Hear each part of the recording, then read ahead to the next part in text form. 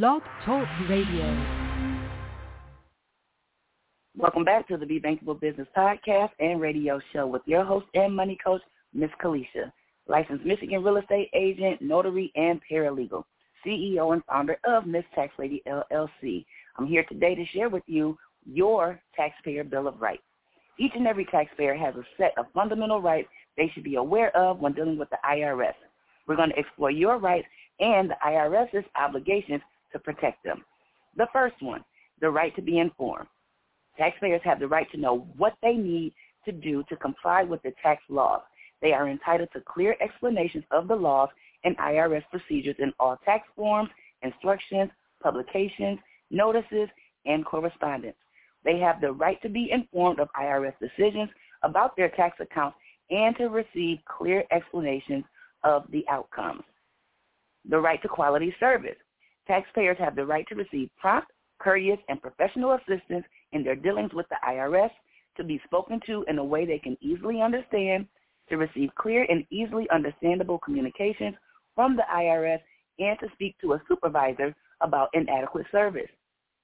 The right to pay no more than the correct amount of tax. Taxpayers have the right to pay only the amount of tax legally due, including interest and penalties, and to have the IRS apply all tax payments properly. You have the right to challenge the IRS's position and to be heard. Taxpayers have the right to raise objections and provide additional documentation in response to forms, IRS actions, or proposed actions.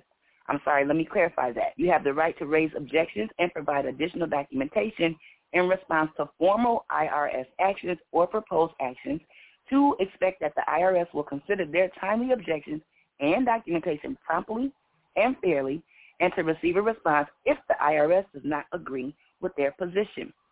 Now, I know this sounds like a lot, but remember, we are just coming out of the COVID pandemic, so we've had far less IRS agents available for processing, to answer the phones, to process returns and things like that. So hopefully this area will improve. However, you still need to be informed of what your rights are as a taxpayer. So hopefully they're catching up and there won't be as many delays this current year. But, of course, there's no guarantee. Hopefully, again, that will be something that will be improved for tax season 2023. Your next right, you have the right to appeal an IRS decision in an independent forum. Taxpayers are entitled to a fair and impartial administrative appeal of most IRS decisions, including many penalties, and have the right to receive a written response regarding the Office of Appeals decision. Taxpayers generally have the right to take their cases to court. That's right. If you needed to, you could, in fact, go to court and have your case be heard in front of a judge, an adjudicator, or arbitrator, someone in that capacity to help appeal a decision imposed on you by the IRS. You also have the right to finality. Taxpayers have the right to know the maximum amount of time they have to challenge the IRS's position, as well as the maximum amount of time the IRS has to audit a particular tax year or collect a tax debt. Taxpayers have the right to know when the IRS has finished an audit. You also have the right to privacy. Taxpayers have the right to expect that the IRS or any IRS inquiry, examination, or enforcement action will comply with the law and be no more intrusive than necessary, and will respect all due process rights, including search and seizure protections, and will provide, where applicable, a collection due process hearing. You have the right to confidentiality. Taxpayers have the right to expect that any information they provide to the IRS will not be disclosed unless authorized by the taxpayer or by law. Taxpayers have the right to expect appropriate action will be taken against employees, return preparers, and others who wrongfully use or disclose taxpayer return information. You have the right to retain representation. Taxpayers have the right to retain an authorized representative of their choice to represent them in their dealings with the IRS. That's right. The person can be of your choice. Taxpayers have the right to seek assistance from a low-income taxpayer clinic. Sometimes that's referred to as an LITC. I know they do those a lot with Salvation Army. I know they're often in the church. You can find them around a lot of nonprofit agencies for assistance. I've actually used them in the past myself. They were extremely helpful. But you do have that right to receive assistance from a low-income